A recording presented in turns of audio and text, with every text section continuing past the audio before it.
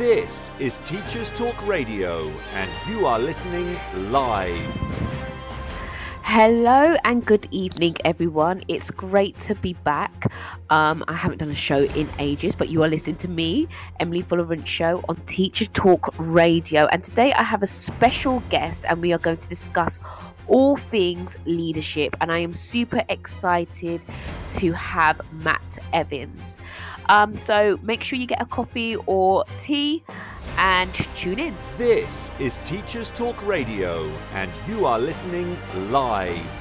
Tune in live at ttradio.org, or to join in the conversation, download the Podbean app and search Teachers Talk Radio. Follow the hashtag TTRadio. Tune in, talk it out with Teachers Talk Radio. This episode of Teachers Talk Radio has been made possible with support from Witherslack Group, the UK's leading provider of SEN education and care. They're here to support you too through an ever-growing offer of free resources, including webinars, podcasts, articles, and events aimed at supporting teaching professionals like you. Visit their website at www.witherslackgroup.co.uk to find out more. Introducing UpLearn. UpLearn is an online curriculum learning resource for A-levels that improves student outcomes whilst reducing teacher workloads. Teachers use UpLearn to facilitate independent learning and consolidation of classroom material. Over 150 schools have seen grade improvements with UpLearn, including St Paul's Girls' School, Michaela Community School and ARC schools.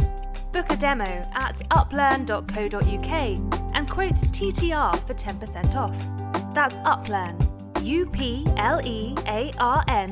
uplearn.co.uk. If you're listening to this, then we know we share one thing in common: a passion for the type of outstanding education that every child deserves. That's what makes us the leading provider of specialist education and care. We need people like you to help us achieve even more. With us, you'll be given all the resources and support you need, offered a clear path to career progression, and be rewarded with some of the best salaries and benefits the industry has to offer. We are Witherslack Group. If you'd like to find out more, we'd love to hear from you. Visit www.witherslackgroup.co.uk/careers and be part of our future. And you're listening to The Late Show with me, Emily Fuller Show, on Teacher Talk Radio. In today's show, I'll be joined by Matt Evans. And as I said before, we will be discussing all things leadership. So as always, please share the show, interact with us via the chat, or feel free to call in at any time. So I can see that Matt is here with me. So hi, Matt. How are you? Hi, Emily. Yeah, I'm very well, thanks. It's so lovely to have you on. I hope you had a great half term. Did you get up to much during your half term? Well, it's just started. We're on half term this week, so I don't want to make anyone jealous. But I'm lounging back, with a whiskey and the whole week ahead of me. I'm so jealous of you right now. I wish I could have another week, but I think that would be a bit too greedy. But at least I've got 6 weeks to go until Easter, I suppose, so counting that down. So Matt is a secondary school head teacher in Gloucestershire. He's been a teacher for 27 years, and he's worked in various schools and in various leadership roles. He's also the author of Leaders with Substance, and he has co-authored The Next Big Thing in School Leadership, which was published in 2021. And Matthew's got an amazing blog. It's on his Twitter bio, so please do look and read that. And he tweets at head_teach. So hopefully I've done you justice there, but if you could just give us more information about your teaching career, because you've got an extensive amount of years in which you have taught. So yeah, I would love to know more about you and how you got into teaching and then how you got into leadership. Sure. Yeah. Extensive amount of years is probably right, Emily. I won't admit how old I am, but I did my training back in the early 90s in Brighton at University of Brighton, and my degree was in business education. So I've always taught business and economics and other things along the way. And previously to that, I was at college, and then I worked in an off license for a couple of years, kicked around wondering what to do in the early 90s, It was kind of that time when a lot of people were unemployed and finding it difficult to get jobs. So I decided in the end I'd go and train and be a teacher. And then I started teaching at a school just outside of Brighton, which was in a really sort of deprived kind of portside town, which I really enjoyed, but it was a kind of tough start to teaching. Yeah. And then from there, I've kind of worked in lots of different schools. So I've worked in an all-boys school, an all-girls school, various mixed comprehensives. I've been a head of business and economics. Wow. And then I was an assistant head for a while back when specialist schools were a thing. So I was in charge of that for a period of time. And then eventually became a curriculum deputy and cut my teeth on the timetable and that kind of thing. Wow. And then 9 years ago, got my present job as head teacher at a brilliant school in Gloucestershire. Oh, that's amazing. And what's it like being a head teacher so far? Well, it's been crazy. Yeah, like the last couple of years. Well, you know, you can imagine, can't you? Anyone who's worked in a school in the last couple of years, it's been really mad. But you know, equally, it's kind of been a kind of interesting challenge as well. So I don't think any of us could have imagined the whole thing about remote learning and all of the various iterations of running a school. But I've got to admit, now we're kind of eventually seeming to come out of the other end of this. You look back at it and it kind of was quite a high adrenaline time. And in a weird way, I kind of loved it and hated it. But it was, so it was fun. But generally being a head teacher is great. I've got a really nice school. I'm really lucky with where I work. Staff are brilliant, kids are brilliant. So I'm really lucky, which is why I stayed there for nearly 9 years now.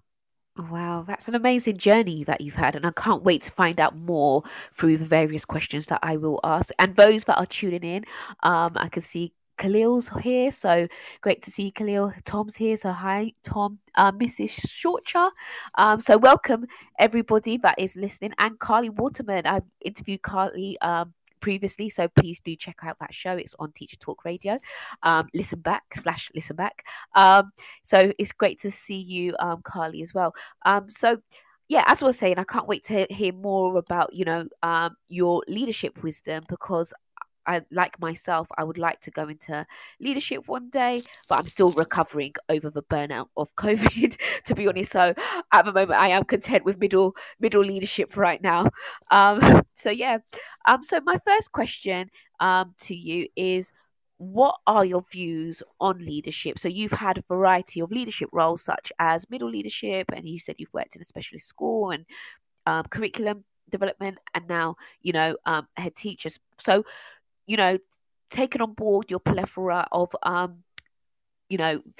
experience, what would you say is your leadership philosophy or your views on leadership? Well, I guess it's fair to say I'm quite cynical about leadership as a kind of thing, which anyone who's read my first book would know. And the reason for that, I guess, is because I was fascinated by leadership and management for years and years and years, like from my degree. And then I read a lot over a long period of time about organizational change and all of the classic theories and everything else. And a few years ago, I kind of looked at all of this and I thought, well, has it actually helped me run a school? And I came to the conclusion that it probably hadn't helped that much. So I went on a bit of a journey a few years ago, thinking about, what would have been helpful to me coming up through the ranks. What do I wish somebody else had told me about? And I ended up with this kind of view that actually a lot of what I needed to know as a school leader was about schools rather than about leadership. Wow. So my conclusion, I suppose, from all of those years of looking at this is that you can't separate leadership from the school. And schools are such amazing places and such unique places that I think if you're going to be a school leader, you need to learn the art of school leadership rather than worry about these kind of generic views of leadership, about team working and vision and all of this other stuff that you read about in places like the Harvard Business Review and all of these great publications where people wax lyrical about leadership, but it doesn't really help you very much, in my view, with actually running a school and making day-to-day decisions. Wow. Thanks for that. And in terms of, you said something along the lines of it's important to understand school leadership. So how would you differentiate between what makes leadership different in terms of schools and then businesses? It might be a simple question, but somebody could be thinking, but essentially schools are business, is an organization. Yeah. So I just want to know what would you say is the difference? Well, I'm a business and economics teacher, so I'm not kind of against learning from business per se. I don't have any kind of ideological objection to that. Yeah. But if I look at the job I do now, for example, most of what I do requires me to know quite a lot about things to do with schools rather than usually to do with business. And there are a few exceptions to that. So obviously, as a head teacher, you deal a lot in HR issues, you deal a lot with legal compliance and so on. So there's a great deal of knowledge there that kind of isn't just about education. But then most of what we do in schools isn't about that stuff. Most of it is about the curriculum. Most of it's about teaching, about working with young people. And I think all of that knowledge you only get by working with young people in a school environment. And if you don't know enough about the day-to-day life of working and running a school, then none of those kind of general skills that you might think you have are going to be worth very much. You know, you need to, if you're going to understand the curriculum, for example, you need to understand about disciplinary distinctiveness. You need to understand why one subject might be assessed in a different way to another subject. You might need to understand about how pedagogy applies to different disciplines and so on. And all of this is knowledge that is to do with schools and is to do with education. And if you don't know that stuff, I just don't think you're going to make very good decisions as a school leader. Yeah, I definitely agree. And you hit the nail on the head there. I remember when I was asked about my assessments, because with history, different skills are assessed in terms of the disciplinary concepts. So sometimes in history, it goes up and down. Students can go up and down after each assessment. So it's not necessarily a linear form of progression. However, because leadership really understand the disciplinary concepts of history, they understand why, for example, progress was up and down and not necessarily linear like something like maths or maybe even science. So it's really good to have leaders as a middle leader that understand the curriculum. I think so. I think you hit that on the nail there. So my next question is, what does effective leadership look like to you? Yeah, that's a really good question. I mean, the first problem I think we've got with leadership generally is that there isn't a great research base into knowing what good leadership looks like. So if you look at the literature and the research out there, in most cases, it's fairly thin on the ground. So if we're really going to ask the question about what good leadership is, I think we've got to, first of all, say, well, what is the evidence we've got? What's the solid evidence? So I think, if you look at that, you've got a few things we can draw upon, like cognitive science, I think, which has become very popular in education. But I think that can tell us some things about leadership too. I think we can draw on a bit of psychology into human behavior, maybe a bit of economics, a bit of sociology. So my view is actually that those disciplines can give us a bit more insight into what it is to run a school and to be a leader. There may be some of the traditional leadership literature that's out there. So, I mean, that's where I would draw my inspiration from. What does that look like to me? Well, I think as a leader, I think you've got to be in touch with reality. I think you've got to be in touch with your school. So you've really got to understand what's going on. It's very easy, particularly as a head teacher, to become quite detached from the everyday life of the school. Particularly as when you walk around the school and walk into a classroom, people change their behavior when a head teacher enters the room. That's a big challenge, I think, for leadership is staying in touch. I think you've got to be measured. I think you've got to accept that schools are quite complex places, and school improvement isn't simple. There's not kind of a formula that you can stick to. So there are some general things. I think there's probably some touchstones that we can look at in terms of good leadership, but we've got to be really careful that we don't kind of make stuff up and kind of pretend we know what good leadership is more than we actually do, because there's a lot of bad practice as well as good practice out there. Thank you for that, Matt.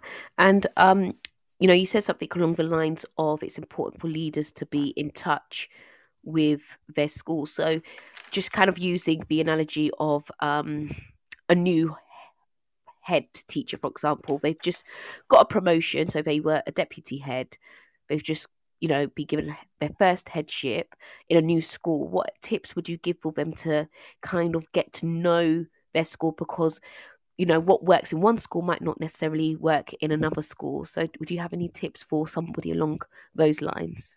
Well, I think that one you said there, Emily, is really important, because I don't think you can copy stuff very well from one school to another. That's a mistake I think we made a few years back when we had all of those kind of best practice case studies that Ofsted would publish, and people try to lift stuff and plonk it down in their school.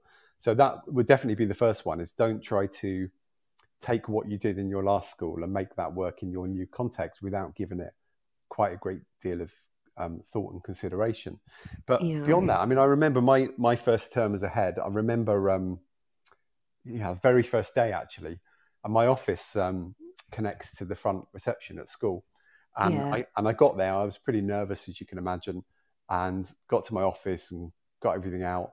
And I remember standing in the doorway to my office and looking at my PA at the time and saying, "What do I do now? What's the next thing?" And she, I can't remember exactly what she said, but she just kind of said, "Well, just go for a walk and get to know the place." And I think I did that I didn't do a lot other than that, probably for about a term. I don't think I changed very much. I spent a lot of time talking to people, a lot of time walking around the school, getting a feel for the place. So I think that my best piece of advice would be that is really talk to a lot of people, visit a lot of places, get into all the nooks and crannies in the school and understand it really well. And don't think as a new head that you've got to make changes immediately. I mean, there will be things you've got to deal with, obviously decisions have got to be made, but in terms of change, I would encourage people just to step back a little bit and take a bit of time before they do too much, unless you're in that situation where the school is really falling apart and you've got no choice but to crack on and get on with something, and then maybe that's a bit different. Yeah, thanks for that. I think that's really important, because as somebody new, you feel, as humans, I feel like it's human nature for somebody to want to make their mark, to try and prove themselves. But I like your advice of hold fire, just get to know the place, go for a walk, get to know the nooks and crannies of things. So yeah, I really, really like that piece of advice. Thank you. Khalil has put in the chat, do you still teach at all? Yeah, I do, yeah. Oh, wow. How do you find the time? Well, yeah, I know. It's I sometimes wonder that. And I do feel slightly guilty sometimes that I suppose everyone does, no matter how much you teach, that you can't give it as much attention as you want to. I mean, this year, luckily, my timetable has managed to restrict me to just having one A-level class. So that's really manageable. And, that it's a real privilege as well to go in there and forget about running a school for a few hours a week. But the last couple of years, I've taught a bit more than that, just mainly because of staffing issues and COVID and everything else. So, yeah, it's really tough, but I really enjoy the teaching. And that is also, I think, part of keeping in touch with the school, because you've got to, knowing what it's like to actually walk into the classroom and implement the policies that you are telling everyone else to implement. And I do appreciate not everyone can do that. I think some head teachers, I mean, the school I run, nothing's broken, nothing's falling apart. So I can probably get away with doing a bit of teaching. That's a really good point about, it helps you to get to know the systems, and if you put new initiatives in place, it helps you to understand if it's working or not. And also just to talk to the students on a regular basis, which you can do out and about around the site, but you get a special relationship, don't you, when you're teaching a class? I think particularly with some of those older year groups, and they will talk to you and they'll tell you what they think of the school. And if something new changes, they'll say, Mr. Evans, is that you that made that one up? Because it's a rubbish rule. Can you get rid of that one? So, that kind of thing, and the daily interaction. And that's why everyone goes into the job, isn't it? To get that daily interaction with children of whatever age group. And it's always the best bit of the week. Oh, wow. It's really good that you still teach, because I know some head teachers, it's really difficult for them to do. My head teacher still teaches, and he covers lessons here and there, if because cover's been a bit of a stretch as of Tell me about lately. it. So yeah, that's really impressive. My next question is, you did touch on evidence. You touched on the cognitive load theory and cognitive science, I should say. So how can we marry up evidence with leadership, especially edu evidence? Well, with cognitive science, I think it's got a few things to offer leadership. And in my view, the most important one is this idea of expertise, that you can become an expert in something. Because if, as I say, things like the curriculum and things like pedagogy and teaching and learning are really important, then those are things that you can develop knowledge and expertise in. And if you're responsible for leading the curriculum, possibly your most important job is to really know what you're talking about, to really know your stuff. So this cognitive science has a bit to say about expertise and about how we build knowledge and how we build mental models.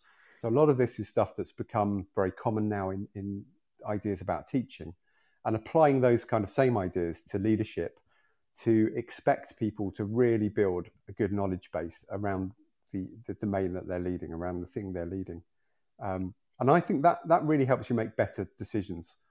So this idea of decision making being this skill that you develop, in my view, that isn't developed separate from the thing you're actually leading. So the more you know about what you're leading, the better those decisions are going to be. And cognitive science offers a lot in terms of developing those kind of ideas of expertise and knowledge.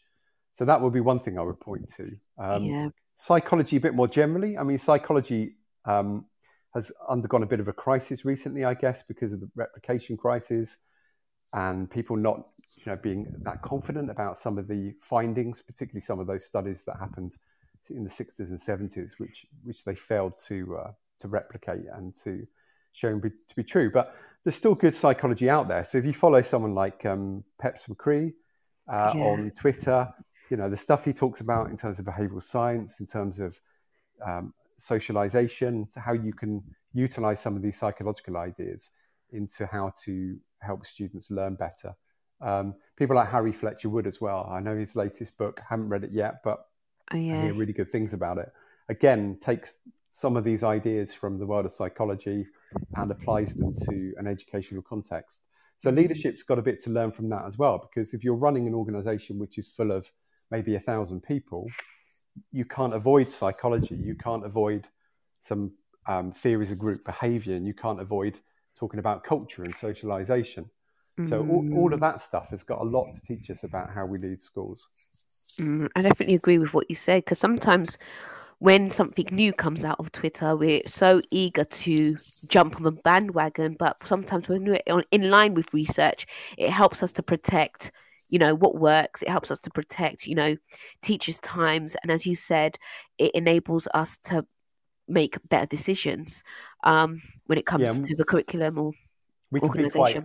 I mean, this was the focus of the book that I co-authored with Becky Allen and Ben White, is about kind of faddish behaviour in schools. And I think making sure you've got a good evidence base is a good antidote to some of that faddish behaviour, because we've had, over the years I've been working, certainly we've had so many big ideas and so many things we've been told are going to transform education, and some of them are good, and then others maybe not so much, and they come and go, and eventually you've got to say, well, how do we stop going round and round and round and leaping on the next bandwagon? And I think if we can root things back in a bit of research evidence as much as we can, then we've got a better chance of avoiding some of the really kind of worst mistakes that we've made in education over the years. Thank you, Matt. My other question, just as you were talking, it just came to me. That question was about marrying up, evidence to leadership. But I feel what's also equally important, especially what I had to do as a middle leader, is sometimes using your intuition. Have there been times where you've just kind of had to go with your gut, and maybe not evidence? Yeah, well, so intuition, is a really interesting idea, isn't it? Because Yeah. people don't, I mean, that comes from somewhere in your head.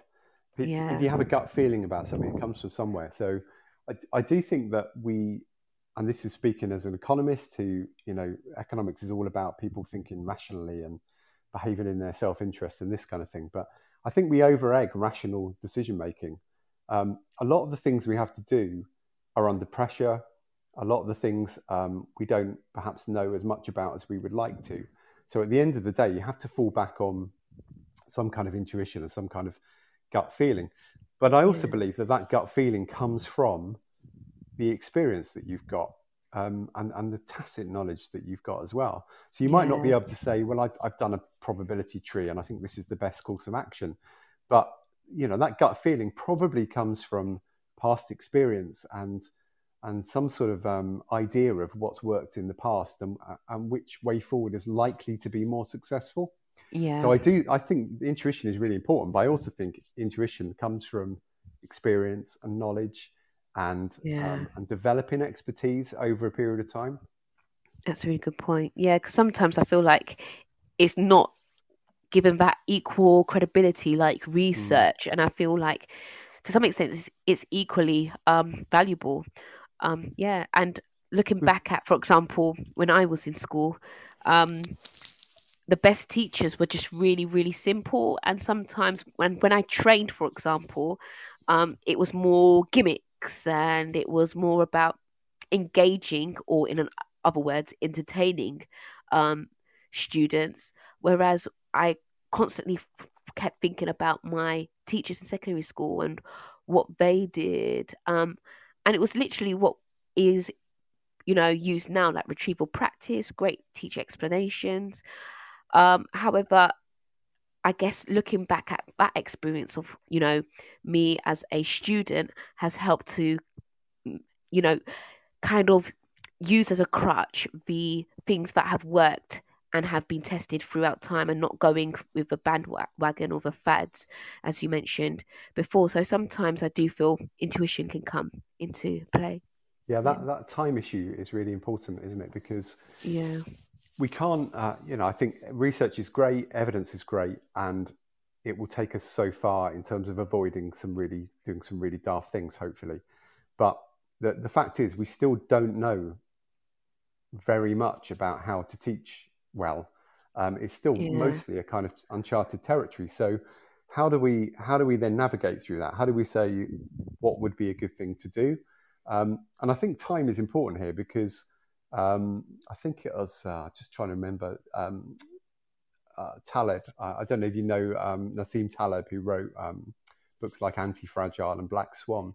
But he talks about time as being like a test of anti-fragility. So in other words, he says that if something lasts a long time, it's probably a good sign that it's not fragile. So for example, if you've got a china cup and you drop it on a hard floor, it's going to smash. So it's really fragile. But if you've got something that has lasted the test of time, whether that be a cup or a policy or a way of teaching, that's a fairly good sign that it must work. It may not be optimal, but it must kind of be in some way fit for purpose. So I think that's a good idea. I mean, there is a reason that we haven't changed the way we teach very much over decades, and I think that reason probably is that it probably is quite a good way of doing it. Those tried and tested methods are probably a fairly good way of teaching. And some of the more faddish ideas that come and go, they come and go for a reason, that they don't really stand the test of time. Yeah, that's a really good description and analogy that you use from the book. And so how should leadership effectively lead the curriculum? Because there's now been a greater emphasis on the curriculum, thanks to the new Ofsted framework. So what tips would you give for leaders in terms of leading the curriculum, especially because as a head, you're basically in charge of multiple subjects?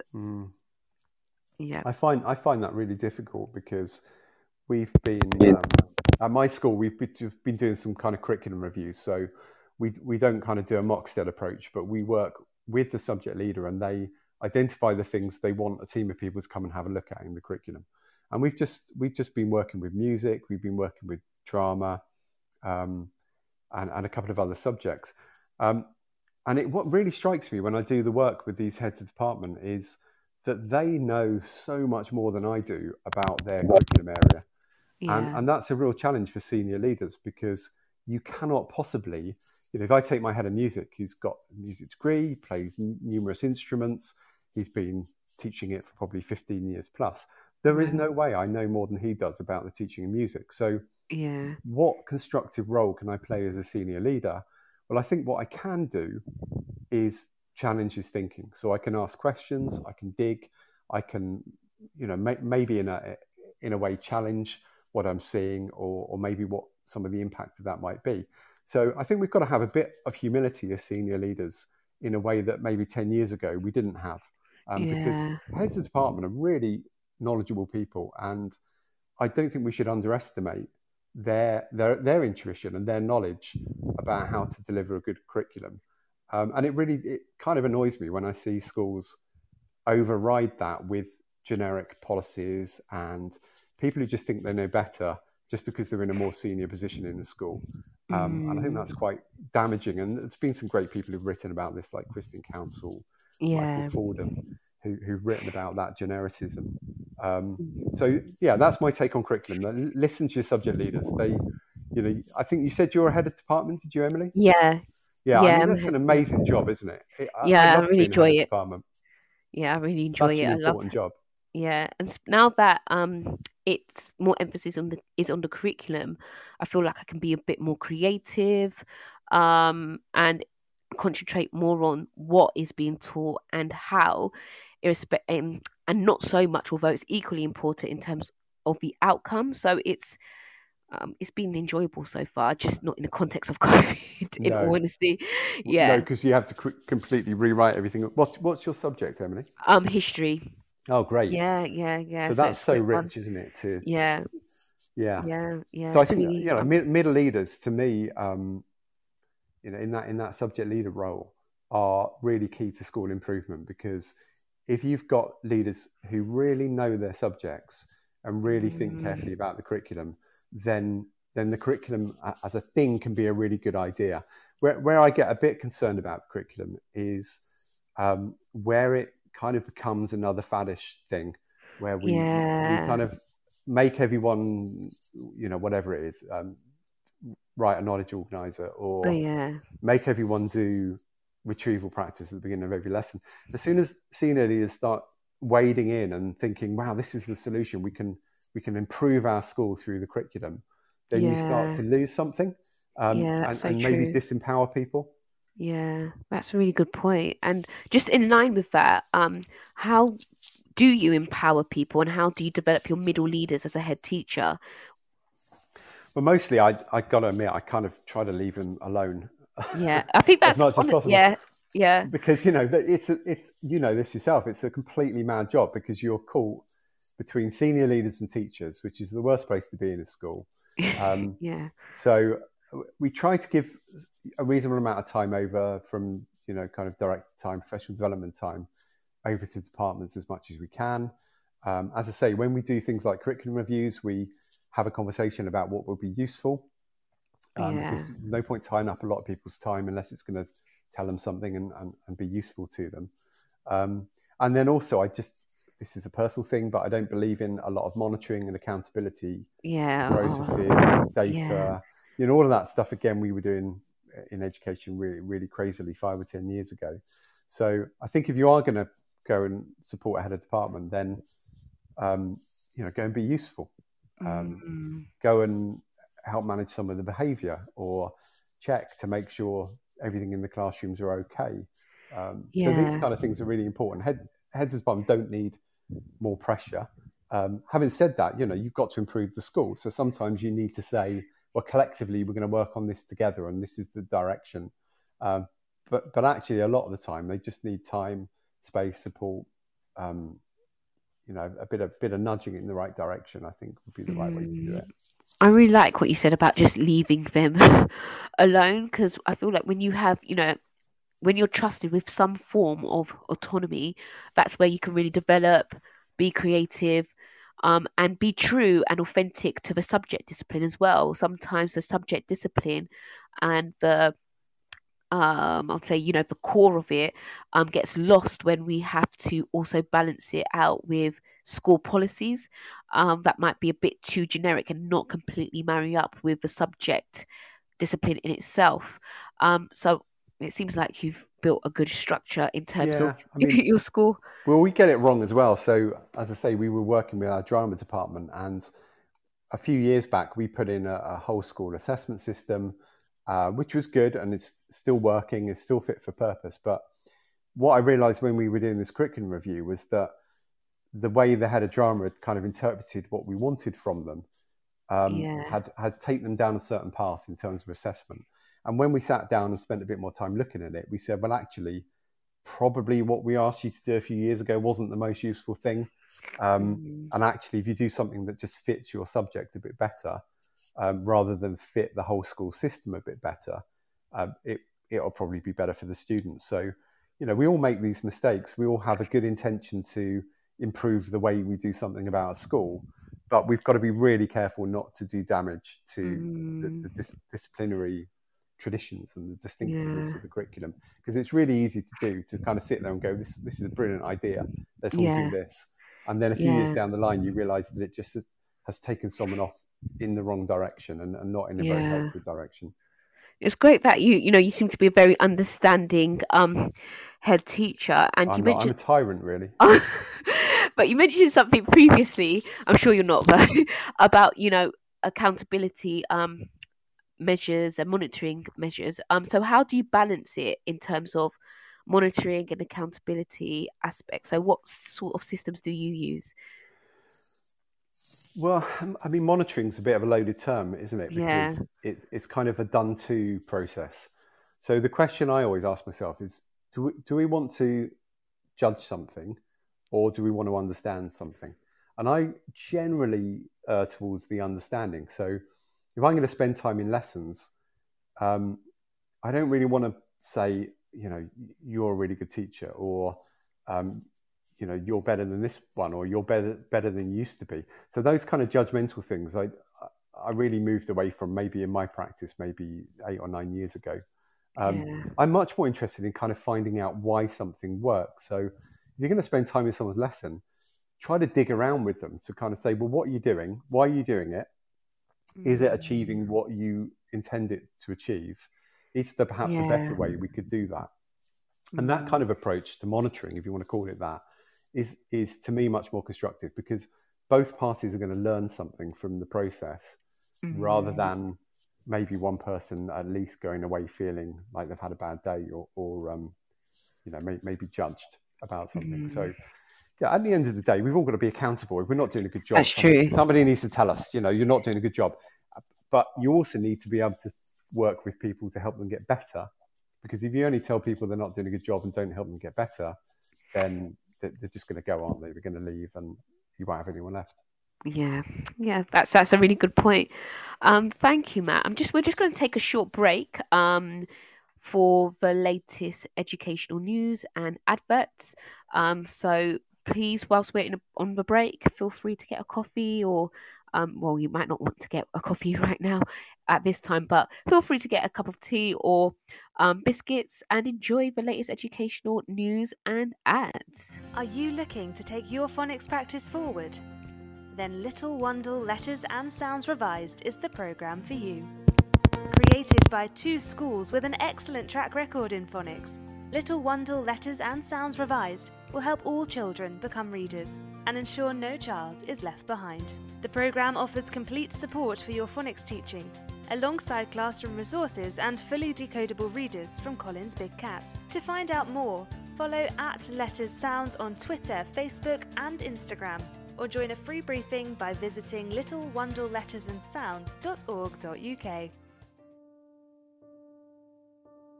Teachers Talk Radio is delighted to support Winston's Wish, the UK's childhood bereavement charity.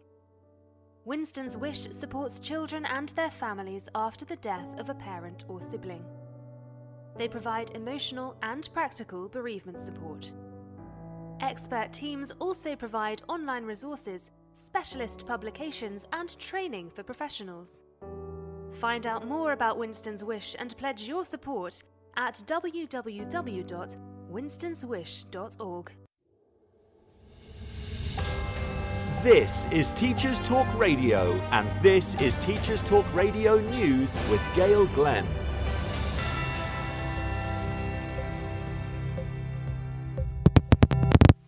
This weekend, the 8th and 9th of January, the Eton Project... Okay, so I'll leave it there because the educational news was out of date because it said 8th and 9th of January. But feel free to... you've listened to the ads. Just going to play a quick tech tip from Tom. Come on and listen to Tom's Tech Tips.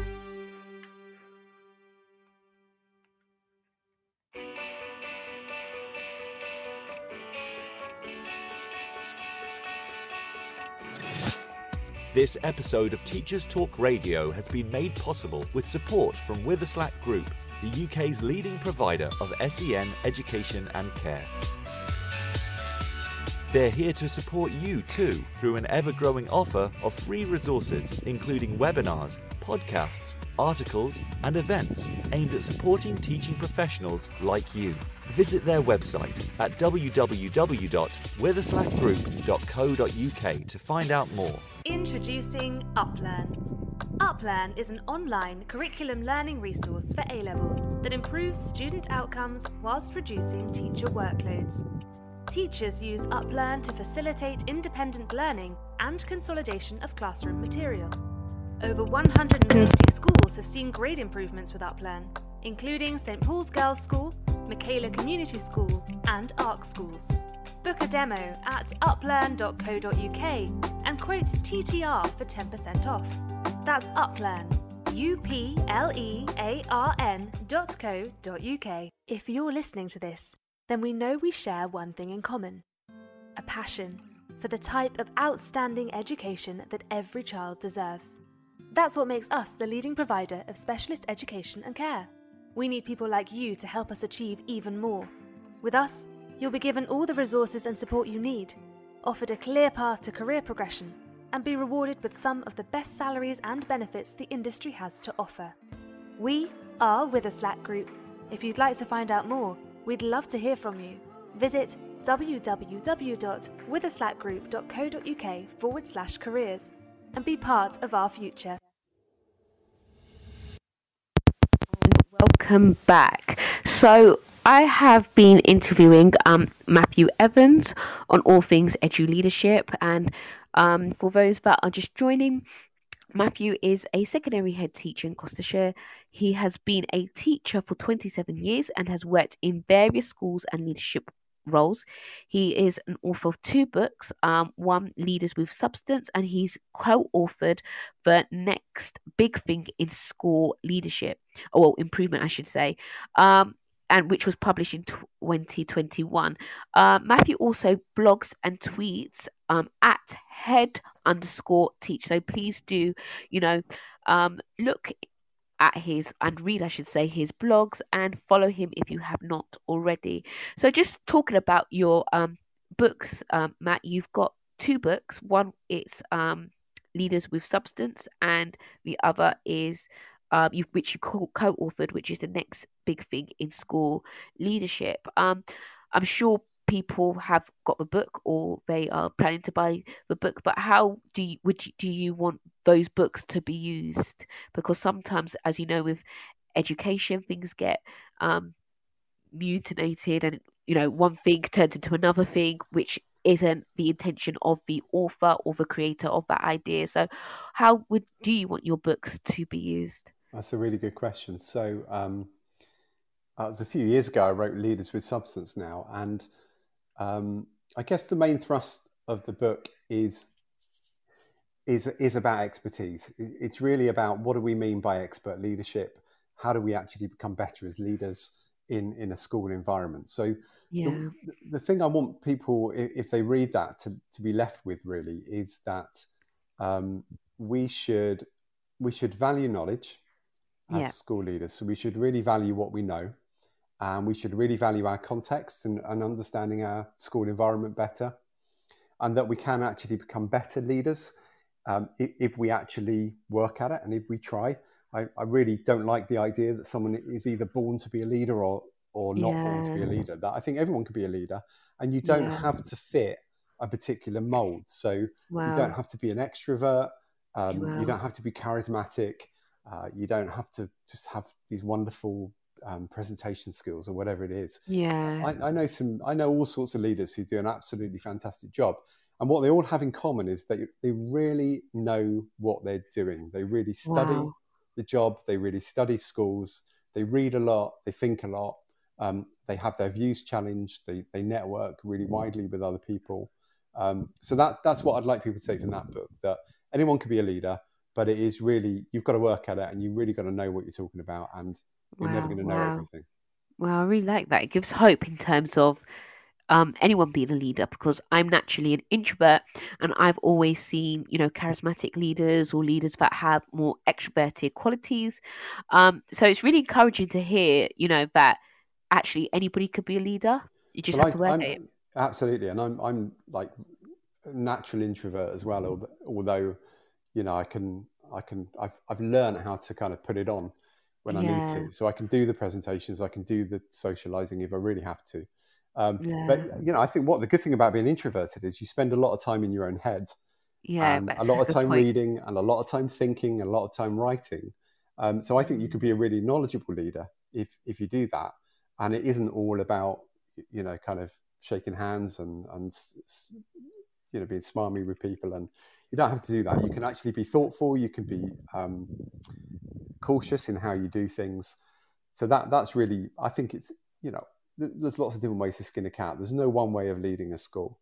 And the next big thing, that was a great book to write, because we wrote it literally through the pandemic. So Becky, Ben and I got together at the very last Research Ed conference before everything went into meltdown back in 2020. And Becky and Ben were already kind of working together on a potential book, and cornered me at the Research Ed and said, you're into this stuff, do you want to join us? And then we spent the next 18 months over lockdown. That was the last time we met face to face until we launched the book. So we did the whole thing over Zoom. And what really strikes me reading back over the book now is that it's a very kind of pandemic book, because we were hugely uncertain about what was going on. We were probably feeling, like everyone was at that time, a bit insecure, a bit threatened by the world. So a lot of it is about uncertainty, and a lot of it is about what we don't know rather than what we do know. And we were really conscious writing the book that we didn't want it to be pessimistic.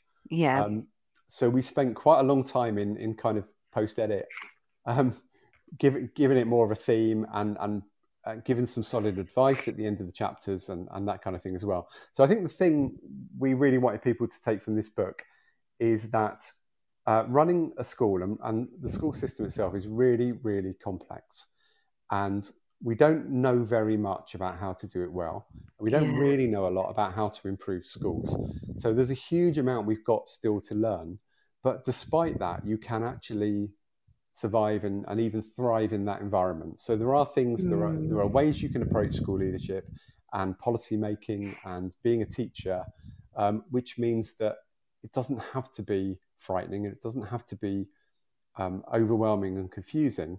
If you just come to terms with the fact that being a teacher or running school or making education policy, it's really, really difficult. It's a really challenging thing to do. And if we can accept that, then we hopefully can feel a bit better about the fact that we get to half term and we're knackered and we collapse and, and we get stressed and we do all of that kind of thing. So it's about coming to terms with some of the realities of trying to improve the school system. Thank you. And just whilst you're talking, I've thought of two more questions. And the first question is, I presume people can get the book on Amazon. Is any other platforms in which people can get your books? Yeah, they're both published by John Catt. So if you want to avoid the mighty Amazon, then you can get it there. But it's available in other places too, like Waterstones, for example. So lots of good places. Thank you. And my other question in regards to, your books. Now it's escaped my head. I had one more question in regards to your books. Oh yeah, that's it. So you spoke about the one that you co-authored, which was the second one published last year, on the next big thing on in terms of school improvement and how it was a very pandemic book. So how has the pandemic? How did that stretch you? How what did you learn in terms of leadership through the pandemic? Well, I think I read quite a lot of things about how none of anything we'd learnt before could help us run a school during the pandemic. And Yeah. I really disagree with that, because I felt that everything I'd learned up to that point was really helpful. Mm. And everything actually I'd spent time building up to that point was really helpful. So one of the things I noticed really early on is that I didn't have the ability to walk around the school and to see what was going on.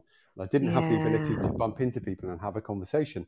So all of a sudden, I was completely remote from my school, which had become Wow. this kind of virtual thing. Yeah.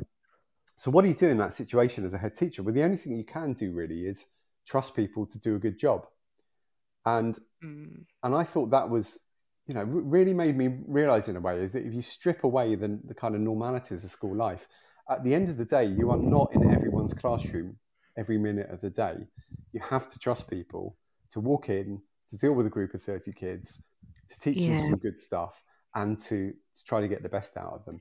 And you can't micromanage people like that. So Wow. I actually thought the pandemic was in that way quite refreshing. And I think probably for a lot of people as well, it made them realize that things like developing those relationships with people, developing their expertise so that they can work on their own and get on with the job. These things were really, really important in the pandemic. And I think they're still more important than ever coming back into schools with all of the uncertainty that we're still facing. Oh, that's really powerful, because it seems like you have a very optimistic view of all of that, whereas I've got a very pessimistic view about the pandemic. It really did tire me out, and feel like I'm still recovering from the burnout of the pandemic, to be honest, and now going through the effects of the pandemic and just how weak some year groups are at the moment. So that's There's really definitely that stretching. downside as well. I mean, I definitely had that burnout feeling quite a number of times, and I think had I not been writing a book, I probably would have been thoroughly demoralized and burnt out. But I think Becky and Ben probably got me through it. But I agree with you about the year groups and stuff. I mean, we've got some big challenges ahead, and I think anyone who's working in schools knows the fallout in terms of mental health issues, and the social issues, and we've got a lot of building back to do. But this is what schools do, isn't it? Schools are the glue that holds society together. And we've got a workforce out there who are perfectly capable of rising to that challenge and to support this generation get back on their feet and get back onto some kind of normal life. Oh, I love that. Thank you, Matt. You just make me feel like I could do anything. Number one, be a leader now, and number two, deal with the post-pandemic residue that's left behind. So yeah, thank you for that. It's really encouraging. My next question is, how can good leaders develop other teachers? So a leader, it could be someone like me, middle leader, somebody like yourself, head teacher or head of year, developing form tutors. Do you have any general advice for developing others? Well, I'm going to go back to that expertise idea. So I think the thing we should do is help other people develop expertise in their job, which means help them learn. And professional development is still not something we're very good at. We still don't know a great deal about how to get teachers to teach better, or how to get leaders to lead better. But there's some good work, going on out there into this area, and I think we will learn more about it. But in the meantime, I think the best we can do is just encourage people to learn more about their craft, learn more about the job they do, think a bit more deeply about some of the things they do. So coming back to some of these discussions I've been having with our subject leaders recently, just getting them to stop and think, why are you doing what you're doing? Where could we look to see other ways of doing it? Which evidence can we draw upon to just inform our decision making a little bit? And the more we learn, and the more we think carefully about some of the decisions we're making, over time people build up that expertise and build up those mental models so that they become better at whatever it is they're doing. So I think professional development is really important. Experience is very important. and also keeping that open critical dialogue where we can be honest with each other about what's working and what's not working, in both directions. I mean, that includes people telling head teachers what they should be doing better as well. Oh wow! And how do you develop that sort of relationship whereby people feel comfortable to tell you to do better in an area, for example? Yeah, that's really hard, because people Yeah.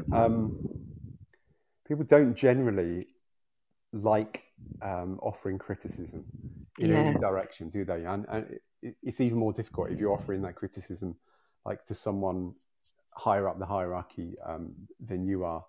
So it's really difficult. I mean, I love the work. I don't know if you're familiar with Vivian Robinson's work, but Vivian Robinson, who's an Australian academic. Oh, okay. I thought it was she does some brilliant stuff on what she calls open to learn conversations. So how you actually have a conversation where you can be honest and open about what you think about something, but also be reciprocal about that and listen to the other person's point of view as well.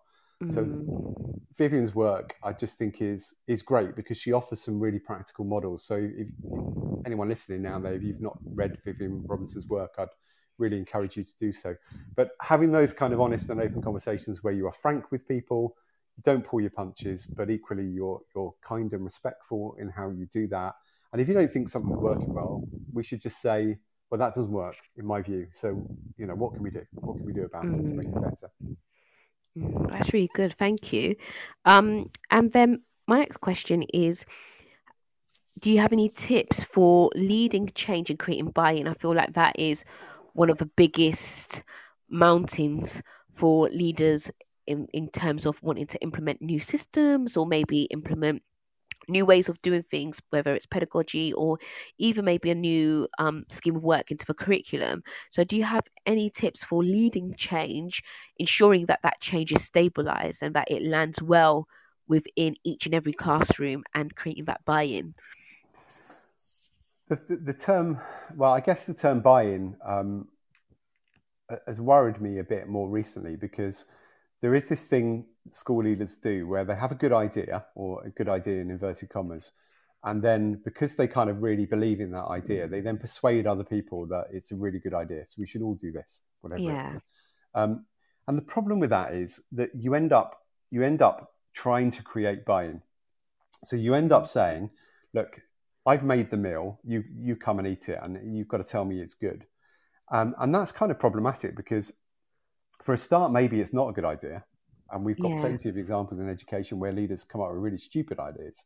And secondly, it doesn't really respect the other people. So everyone has a kind of theory of action in terms of how they think things should proceed in the school. So if you talk to people about it and say, well, students' behaviour isn't good enough, what do we do about it? Why is it like this? And if you talk to people about that, they will have their own theory. So if I walk around the school and see the transition between lessons is really disorderly, it's really tempting for me to think, well, okay, the problem is that they're not being supervised. So what am I going to do about that? I'm going to ask teachers to come out of their classrooms and supervise the corridors when the students move. And that's my solution to the problem. But if you ask the teachers about it, they might say, well, actually, if you do that, then the start of my lesson isn't going to be great, because what I'm actually doing with that time is getting my head in gear and getting my materials ready. And I want to make sure when the students come in, they're doing it in an orderly manner and I've got my classroom organised. So if you just go with this leader's good idea, you could be doing quite a lot of damage. So this is why I say that you've got to be really in touch with the school before you start throwing around solutions to a problem. You've got to try to understand that problem from different people's perspectives. Wow. And if you can actually understand the problem better, then when you propose a solution, then you shouldn't need to do the persuasion. Yeah. And I think persuasion is an overrated leadership quality. Persuasion means that other people don't actually think it's a very good idea, but you've got to try to persuade them that it is. And if that's the case, it probably isn't a very good idea. Well, that's a really good point. Or what if, for example, it's just research says it's a good idea, instincts aren't in line with that, but it could be people just afraid of change, or so what advice would you give in regards to that? Well, I mean, research never really tells us whether something is going to work. Oh, yeah, that's a good point. The best it's Yeah. going to say is that it's worked somewhere. So Yeah. that would be my kind of health warning. But I mean, the point you're making about that people may be fearful or resistant or not kind of think something is a good idea. There are cases where you have to do something before you can change somebody's mind. So we've got really compliant kids at our school, and a really nice bunch, and they generally don't cause many problems. So what we don't have to do at our school is some of the things that you may do in a more challenging context about, the strong starts to lessons and some of those more kind of rigorous routines we've always been able to get away with not doing. But I still think they're a good thing. And we wanted to improve the way we started our lessons. And to be frank, people didn't think it was necessary. They kind of said, well, kids are behaving, they're not really very late to lessons, punctuality is pretty good. Why bother? What's the driver? So I think there are occasions when you have to prove the idea, and you have to say to people, look, just tolerate me for a bit and do what I'm asking you to do.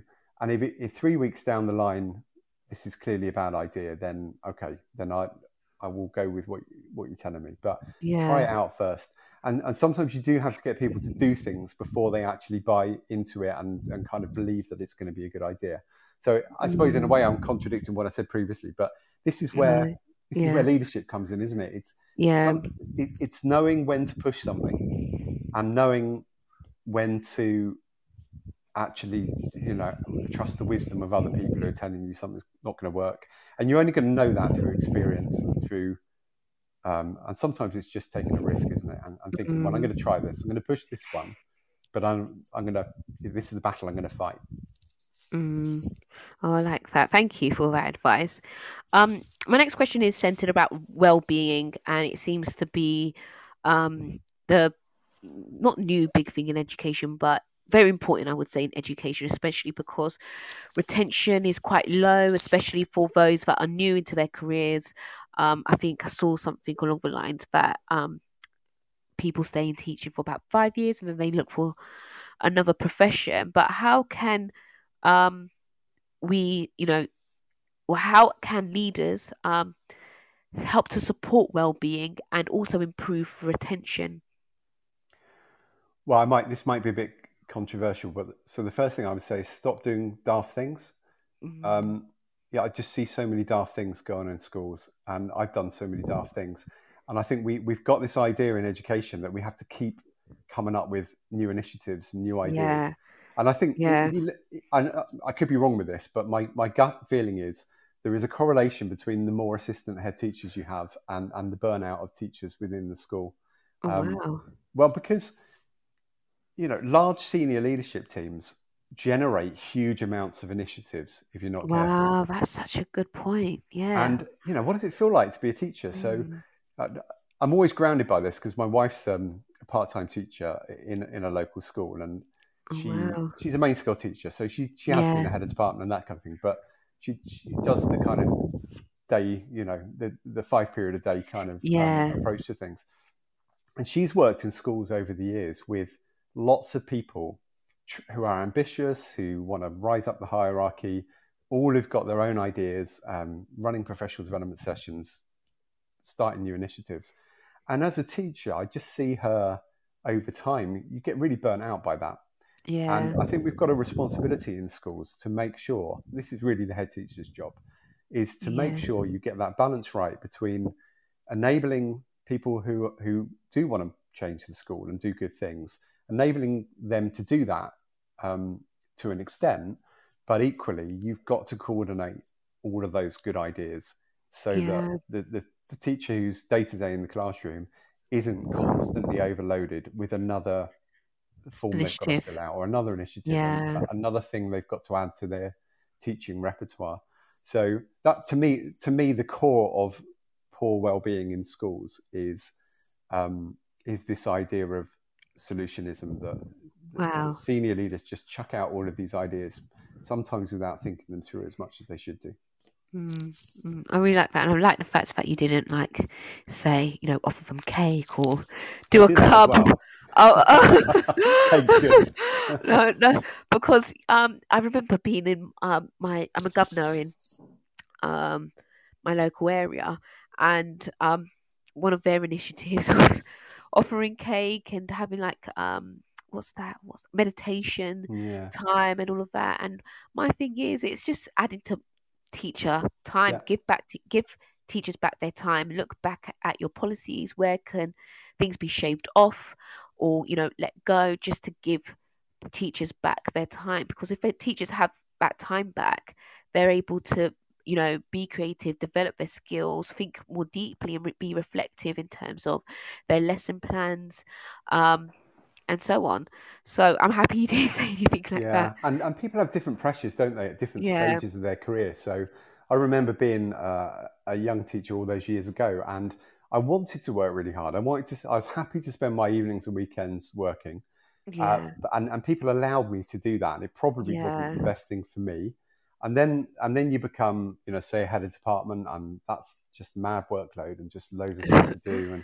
And then you might have your own family or your own kids, and then you've got that pressure as well. So I think as people, you can't say meditation is going to be the thing to do it. I mean, if you want to offer a meditation for people to go and do that after school, then great. It might be the right thing for some people, but most people want to get the job done, not be overloaded with unnecessary work, and then they want to go home and have a bit of a life as well.